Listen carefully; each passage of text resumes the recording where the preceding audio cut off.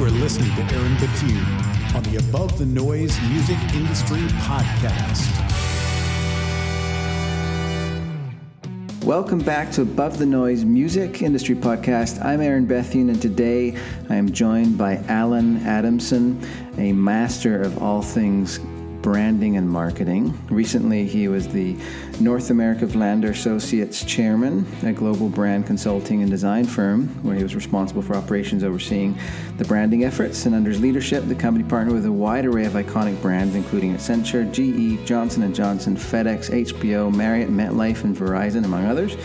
Before that, he was a senior vice president, group director at Amirati Puris and DMBMB. And during that time, he partnered with clients including Kraft, Mars, and Procter & Gamble.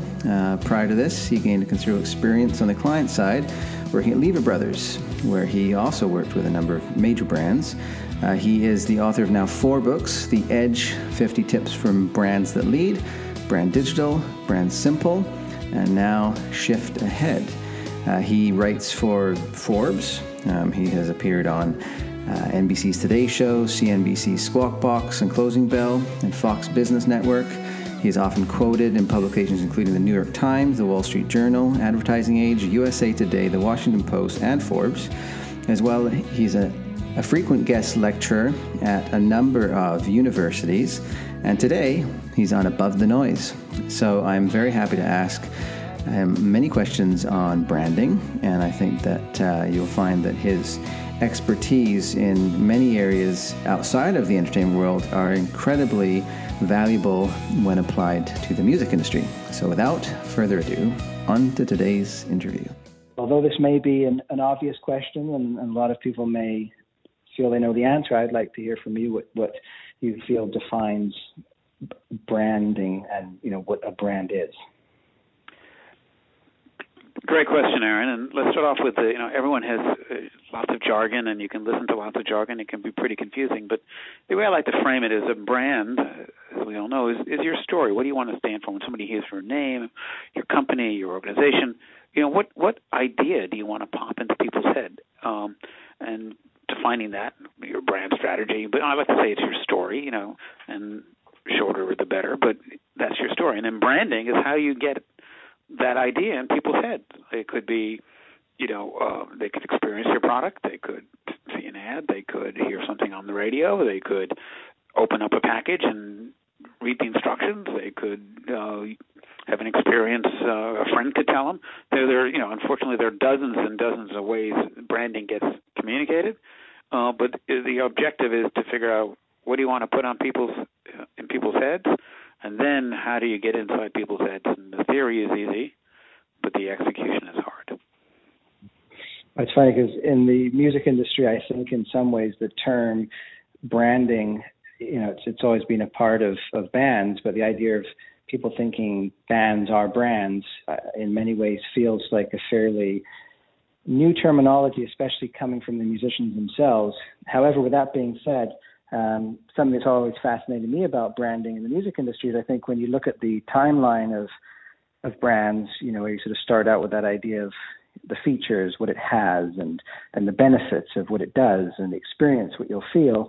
I mean, we've sort of come to this point in the idea of being identified by brands, and that's something that I think is relatively new and perhaps current in other industries. But when we look at the music industry, it seems that that's always been the case, this idea that music represents people. So I'm curious, when you look at the music industry, with your brand lens on, are there anything that you think that perhaps businesses outside of the music industry could look at the music industry as a way of focusing their brands?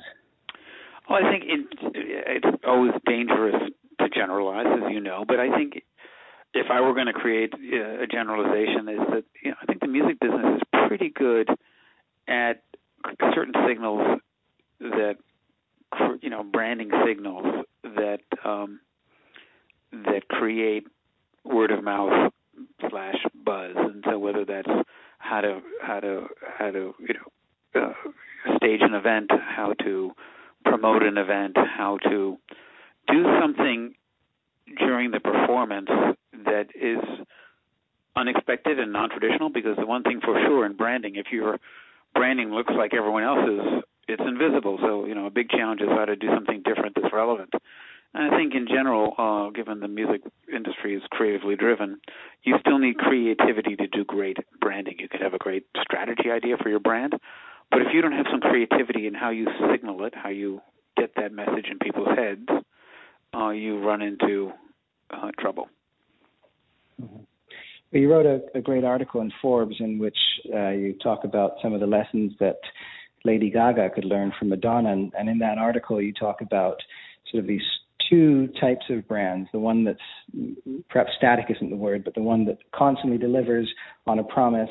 You used Barbra Streisand as the example that, year after year, decade after decade, she delivers on a promise that's been there since day one. And then you use Madonna in the example of that sort of ever-changing, staying at the edge, I guess, of things, and what it's like to approach a brand from that perspective. And you started going into a few ways that somebody like Lady Gaga could learn from Madonna. And one of the things that you talk about in your article is that fine line between, straying too far ahead and staying just ahead so that, you can maintain that audience engagement. And so I wonder if you could perhaps elaborate a little bit on that and share that insight. Well, yeah, it used to be that just being consistent and doing the same thing, it was important to build a brand, because brands are often shortcuts. I can't figure out what the difference in one computer and the other, but I trust this brand, so I'll just do that. So, sometimes brands are shortcuts to help you make purchasing decisions in confusing categories, and music could be a confusing category. And the olden days, where just saying the same thing over and over provided the best insurance. That when people heard, the old-fashioned case was Barbra Streisand's image was, just constantly doing the same thing, whereas, Madonna was reinventing herself every couple of years. But the market has flipped a bit. That consistent. You have to be consistent to what you stand for and maybe your sort of core values. But if you always present it in a cookie-cutter way, you get into trouble. I think, without getting too much into the music business, which is out of my sweet spot, I do think that Lady Gaga's brand is really going to benefit from her transformation in A Star Is Born, because she, yes, her voice is still powerful and unique, but, her role in that movie is so different from the persona she's built, at least to an outsider in the category, that I think it's going to, re-energize her and introduce her to a whole new set of audiences that maybe had already niched her and say, well, she's talented, but not my type of talent. Mm-hmm. Well, I shifting gears, I guess, a little bit. I was wondering if you could maybe elaborate a little bit on what the four pillars are that underlined a brand's asset, and is there a balance to be had between them? So, when people think about brand, or branding, they think, well, people heard of me. And so the knee-jerk reaction is, I got to get some publicity, I got to get some awareness. And yes, you need to, one of the hardest things to do in the market today is to get people to even see you, because everyone is screaming on top of their lungs saying, look at me, look at me, look at me. And consumers are inundated by people screaming at them for their attention, which is shrinking and more scattered, more fragmented than ever. So, there's always been how do you get me some awareness, get people to know me, and that is important. But just knowing that you exist doesn't make many people want to buy you. And so, for years, it's, lots of marketers that, make an ad, create some buzz, do some PR, do an event, do a stunt, get my name out there. And yes, that's, if you're invisible, then that's the problem. But you need to think through the other pillars and most importantly from a lot of the work that you know and most of your listeners do, is you need to be different in a way people care about. And figuring out what your, this is a little marketing buzzwordy, what your relevant differentiation is. What do you stand for that is different but is relevant? And finding that balance. And it's really easy, but figuring out, because oftentimes people just either try too hard to be different and they become niche, or people don't get the difference, or they're so different that they are different, but no one really cares about the entire category, so it doesn't matter if I think you're different. If your style of music is so different and unique, but not really relevant to me, I could be aware of you, but I'm not gonna engage with you. So the pillars of being differentiated, relevant, and creating some understanding and knowledge, not just awareness. Because if I've heard of Lady Gaga, I've heard of it. Doesn't just because I've heard of it doesn't mean I know anything about it. So working all those levers in your plan consistently and integrating it is what separates winners from losers. I'm wondering, when it comes to the current available platforms. I mean, obviously we've seen with the last, I think, president's campaign, that social media and online platforms have really taken on an even larger role in how people communicate, how news spreads, how brands spread, how people's perceptions spread. It seems that it's not advertising is playing perhaps a slightly different role. I'm just wondering, when you're looking at a brand, building a brand, and maintaining the strength of a brand, how do these platforms play in? I mean, what are some of the changes you've seen over the years? Well, the one you alluded to, of course, is real. Mostly back in the Mad Men days, people would sit in their living room on the couch and look at one screen and listen to what people were telling them. Maybe they believed it. Now the 800-pound gorilla in the room is that social media, word of mouth, is the most powerful marketing tool. And we can come back and talk about how hard word of mouth is. Everyone says, "Oh, just give me some buzz." I don't really have a lot of money. Let's just do something online and have it go viral. But there's so much content created every second online that just because you're online doesn't mean anything. It means that you're one of a billion people screaming, "Look at me." And the other thing to keep in mind, and we'll maybe drill into a base of it and talk about it, is that marketing is a trendy business. So it's sort of like watching, if you have young kids, 10-year-olds play soccer. Everyone's around the ball. Everyone's around the shiny new object in marketing, and you got to do something on Twitter or social media. And so people are totally myopically running after that idea. And sometimes people who do just the opposite win in breakthroughs. So somebody's just doing some extraordinary packaging or some older type of quote unquote branding can be equally effective. Well, it's interesting because I've heard the saying before, and I'm not sure if this is Marty Neumeier's words, but I've certainly heard it from him.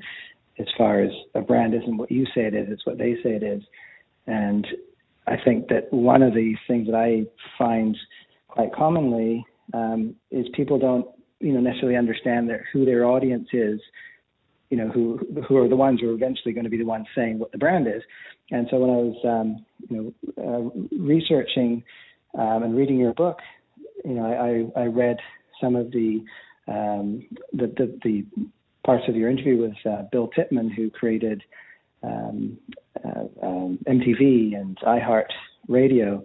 And he talks about knowing your audience. And I know with your company, Metaforce, that, one of the things that I know you do is help clients identify, what truly matters to their audiences and how to deliver on it. So how do you find out who your audience is and who are then going to be going on talking about you and helping with that word of mouth? How do you know it's really obviously easier said than done. If you ask anybody who do you want to appeal to, the typical answer, whether you're marketing a local hardware store or a rock band. It's everybody. We want to, as many people as possible. Why limit? I want to sell as much as possible. That means I need to talk to everyone on the street, around the corner, up the corner. So the tendency is always to believe more is better, when in fact more is sometimes not better. Because if you go back to what we were talking about before and the importance of social media, and not what you say but what other people say, the strategy for how you get word of mouth is incredibly simple. No one shares ordinary stories about products or services or experiences. If you take a flight from L.A. to New York and you get there roughly on time and they don't lose your bags and you don't sit next to a screaming child, you're not going to tell anybody about it.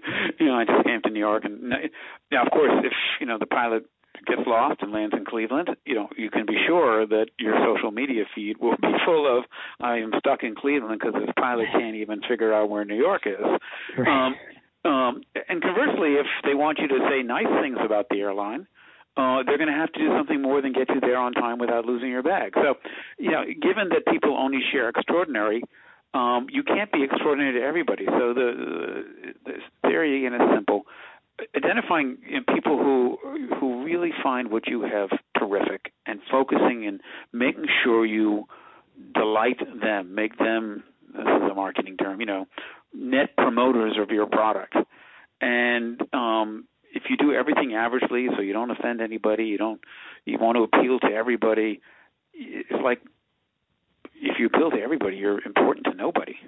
And a lot of that's true in politics. It's true in a lot of things. And so, part of it is figuring out, yes, you want to appeal to a lot of people. How do you get to your sweet spot? And just, something that already. And marketing today is so cluttered. You're better off winning with a fewer people than coming in second with more people. Mm-hmm. So as you're saying this, I'm wondering, do you have any sort of questions per se that you ask a client, or some sort of starting off point for someone who's wanting to, I guess, ask some questions of themselves so that they can understand who are they, what is their niche, who are they trying to reach? Is there any sort of questions you can recommend people that could be asking themselves? Yeah, I think always starting big, somewhat of a 1 degree of separation. But I was working for a large pizza chain, not the one that's in the news lately, Papa John's, but and they were going out and asking consumers, what do you want in pizza? And lo and behold, people would say, tastes good, nice cheese, crusty crust. You would get lots of that. And then they went out and did some quality. If our brand went away, what would you do? And most people say, I just go to the other brand. And so what they found was that people sort of liked their brand a little bit, and there's nothing wrong with it, but they were so emotionally unattached to it that it didn't matter which pizza, they felt that all pizzas were the same, and whichever one's cheaper and closer I'll get.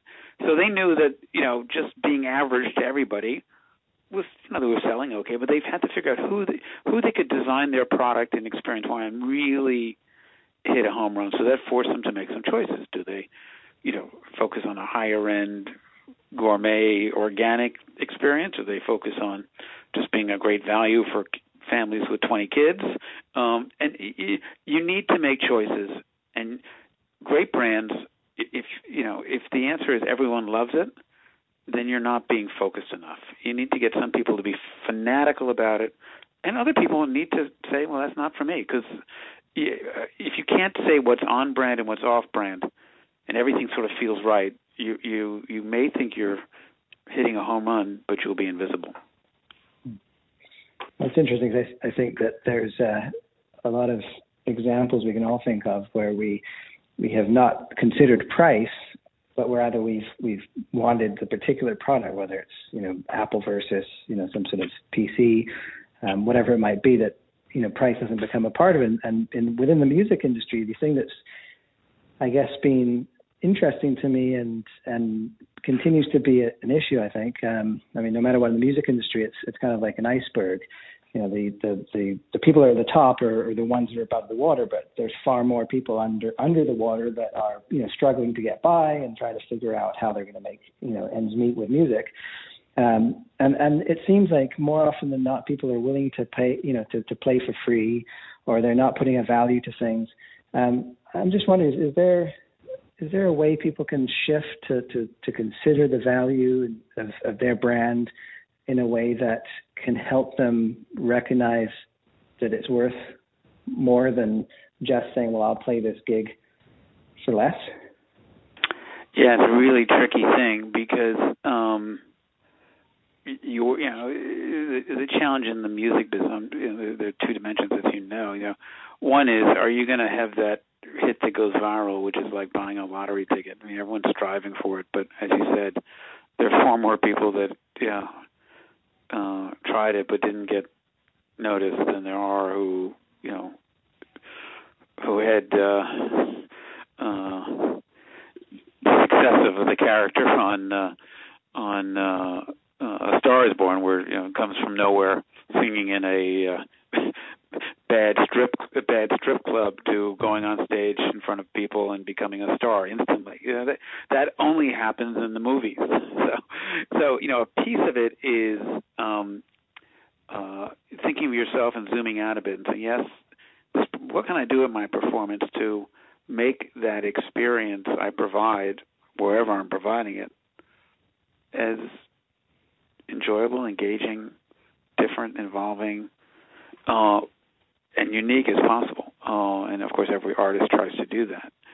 But you know, the trick is, and this is whether you mention computers or whatever category you look at, everyone thinks they're different. But if you zoom out and try to look at what's the difference in one cell phone and the other, they're all square. They all have black screens. They all are thin. You know, one computer has, you know, they all have the same screens. And so, you know, even though everyone in the business says, well, this is why a Dell is better than an HP, better than, you know, everyone who's in the business will give you 100 reasons they think their brand or their song is better. But, you know, when you scan, if you realize you live in a world of similarity, similar songs being written by similar people, talk about similar things, performed in similar ways, you realize the scope of the challenge, and it forces you to say, well, if I just follow the proven formula of how to do this, it may not break through. Mm-hmm. It's funny because I've had lots of conversations with people, and it seems to come back around that the value of music hasn't really ever changed. It's always been the experience. You know, the packaging has changed, but ultimately it's the experience that people are getting from music. And so in my mind, I think, well, you know, if we could just shift people's perspective to think, this music could change my life. This music could improve my life. This music can make a positive impact on my life, and it doesn't matter if I've heard on the radio or not. It just matters what it can do for me as far as the experience. And so when I look at something like a company like Coca-Cola that has sort of promised happiness, you know, I mean, how do you approach a brand from the perspective of feelings and you know what it will do for you in a way that, you know, I guess could be a method, I suppose. I can refine that question a little better. I'm wondering how people can address their brand in the sense of what it does for people, so that they can ask themselves the right questions and ensure that their clients are getting that. So when you talk about the pizza company, I mean, it sounded like, you know, at the end of the day, if you're just competing with what's closest, what's cheapest, then, you know, you're not standing out. But how do you ask those questions, you know, that are going to help you move past price points, move past, you know, commodity, but rather, you know, have people think of you and have those positive experiences around you? Yeah, and there's a lesson I think that the music business can take from outside, because as we talked, I spent a lot of time in many categories across the marketing landscape, and you know, the world used to be, look, we have a great product and this has more cheese, it tastes great, buy it. But as the difference between one slice of pizza and the other, or one computer and the other, as that has shrunk, and as particularly younger consumers say, well, I can get great quality options. I can fly to New York from LA on 5 airlines. They all fly the same planes. You know, I need more than just, you know, a plane that gets me there on time. Where the market has gone in many other categories is, all right, you know, but tell me a little bit about you. What do you stand for? What do you believe in? Because I not only need to enjoy your song, I want to, you know, I want to support you and your views and what you're doing in the world to make my life better, to make my experiences better. And so lots of brands, as your listeners know, have gone from just talking about what their product differences are to what do they believe in and what they stand for. And I think certainly in the music business, that is, well, I think some artists do a pretty good job of that. I think there's plenty of opportunity to take your experience and bring it well beyond. That's a great toe-tapping song. To, gee, I really like you. I like everything you stand for. I like the causes you're connected with. I like, you are a role model well beyond, providing 2 minutes and 45 seconds of entertainment to me when I'm running in the park on my cell phone. Do you think, with that being said, that possibly pursuing more co-partnerships and co-branding opportunities is perhaps a way to do that? I mean, I know. I think if you're careful about it, the old adage, the company who you hang out with, the company you keep, makes a big difference. And Nike's been in the news a lot lately, and they just did something online I saw where they gave a endorsement contract to their first athlete with ALS, and all of a sudden they're connecting with an entire community of disabled consumers, because they're not just signing up the biggest football player or baseball player or the most successful athlete, but they're reaching down and saying, even though this disabled individual just barely finished a 2K and it took 3 hours, they're a star and they are winning for them in a space that's important. So the company they're keeping says something about the brand, and I think the same principle applies to an artist. What are you doing? Who are you affiliating with? Who are you connecting with? Who you partnering with? Now, you can't partner with everybody, and you have to be strategic about it because it's not easy to do. You don't want to necessarily hang out with the most popular kid in class if you're not the most popular kid, because you'll be invisible. Mm-hmm. That's funny, because you're saying that example of Nike. I mean, I think of their slogan, "Just do it." And right.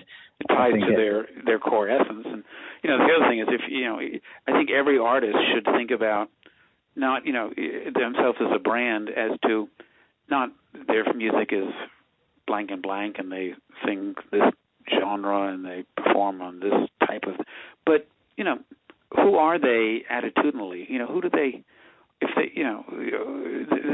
who do they want to, what do they want to stand for? Mm-hmm. I think that's a very important question. You've recently published a book this year, Shift Ahead, and I thought maybe you could even just tell me about the title and how that applies to branding. Every day in the newspaper you can read headlines that Sears going out of business, Barnes & Noble filing for Chapter 11, Radio Shack closing, Toys R Us closing. And, you realize that every day more and more businesses have failed, have become irrelevant. And so, part of it was, is it just me? Or is it really just harder to tread water than it was 5 years ago, 10 years ago? So I hooked up with a colleague at NYU, and we did a lot of research, and we found out that, it's what's happening. It's not just happening in the technology space where you're here today and gone tomorrow, but almost every category, the pace of change is going so fast that companies that were once king of the castle, king of the hill, are gone, are going, gone. And keeping your business relevant, keeping your company relevant, be it a drugstore on the corner, a rock band, or a billion-dollar company, it's getting really hard. And so we began to research, what mistakes,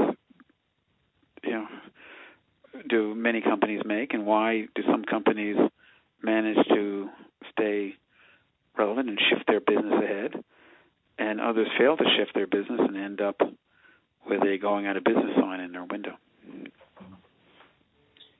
What are some of the barriers to shifting? Some of the values, the barriers. The barriers. Yeah, the barriers are, there are lots of them. Starting with human nature, realizing that most of us are comfortable like Marty Crane was in the old TV show Frasier in an old chair, and from just realizing that your starting point is yesterday is more comfortable than tomorrow. So if you work in an office, you go into the office the same time, you get your coffee at the same deli, you sit at the desk, you do your emails first. You get into a routine, and if anything else, just realizing that you are starting in the end zone, if you take the sports, just because if you're more comfortable doing what you did yesterday in a fast-changing world, you're already in trouble. So one of the barriers is just human nature makes it hard. Another big barrier we found is that people are just looking at their direct competitors. So if you're Pepsi, you're worried about Coke. If you're P&G, you're worried about Colgate. If you're Nike, you're worried about Adidas. And if you're Gillette, you're worried about Schick. And that's important. You need to watch what your key competitors are doing. You're worried about the rock band down the street. But as you and most people undoubtedly know, that sometimes you can win that, sometimes you can lose that. But often you get disrupted or blindsided by somebody coming from totally behind you or off to your side. So while you need to pay attention to people you compete with for audience or for attention, one of the barriers is if you do too much of that, you really don't see what could be happening or what could be changing because you're not paying attention to what's going on. You don't have enough perceptual vision versus laser focus on what's right in front of your nose. I know it's not exactly the right quote, but the quote that I certainly find value in is life begins at the end of your comfort zone. And I think that it seems to apply whether it's within a business context or personal context. We do get comfortable, and we do find it easier to stay in our comfort zone, but that ability to grow or to shift does, as you say, seem to happen outside of that comfort zone. So I can completely relate to the human component of the barrier to shifting. Yeah. I know that for the book you did at least 100 interviews. Was there any key insight that came for you that you didn't expect when you went through the process of interviewing people that you might be able to share? Well, I think the ones that shifted the best, stayed current the best, that were not ending up with an out of business sign on their door, tended to be companies that had very much a bit of an attitude close to a quote by another famous person from the technology world, Andy Grove, who said, "Only the paranoid survive." They were constantly worried about how they doing, how am I doing. They were constantly in the marketplace saying, "Did you like the pizza? Did you like it?" They were always nervous that they weren't doing enough versus sitting in a back room saying, "All right, that was a great year. Let's open some champagne, and worked last year. Let's just do it again this year." So having a piece of another famous quote from Bill Marriott. Marriott does a pretty good job of trying to stay relevant as they try to reinvent the hospitality business in the face of Airbnb. But the quote is, "Success is never final." And one of the biggest barriers to shifting ahead is you're so successful doing what you're doing that there's gravitational pull. Let's just keep on doing it. That's a great year last year. Let's just do the same thing and maybe add 10%, a little more whipped cream and a cherry on top this year, and everything's going to be dandy. And you keep on doing that, and all of a sudden, one day, it's too late. Yeah, that was actually one of the things that I had seen, that what can Airbnb learn from Marriott, and that did certainly catch my attention, because of course Airbnb, Uber, there's all these companies that are popping up, and giving a scare, of course, to a lot of companies. I mean, this part of the world where I live, Vancouver hasn't yet brought Uber into the city, and so is there any companies that are making headlines that you see maybe need to pay a little more attention to what's outside of their comfort zone and where things are headed? Or is there any sort of example you might be able to give? Well, I think you don't have to be a futurist to know that a lot of industries are going to, well, it's pretty clear what Uber is going to do to a local taxi business. You don't have to be surprised. But what Uber is going to do to the local car dealership when people realize, why should I buy a car when I can just double-click and get there faster, cheaper, easier? What it's going to do to,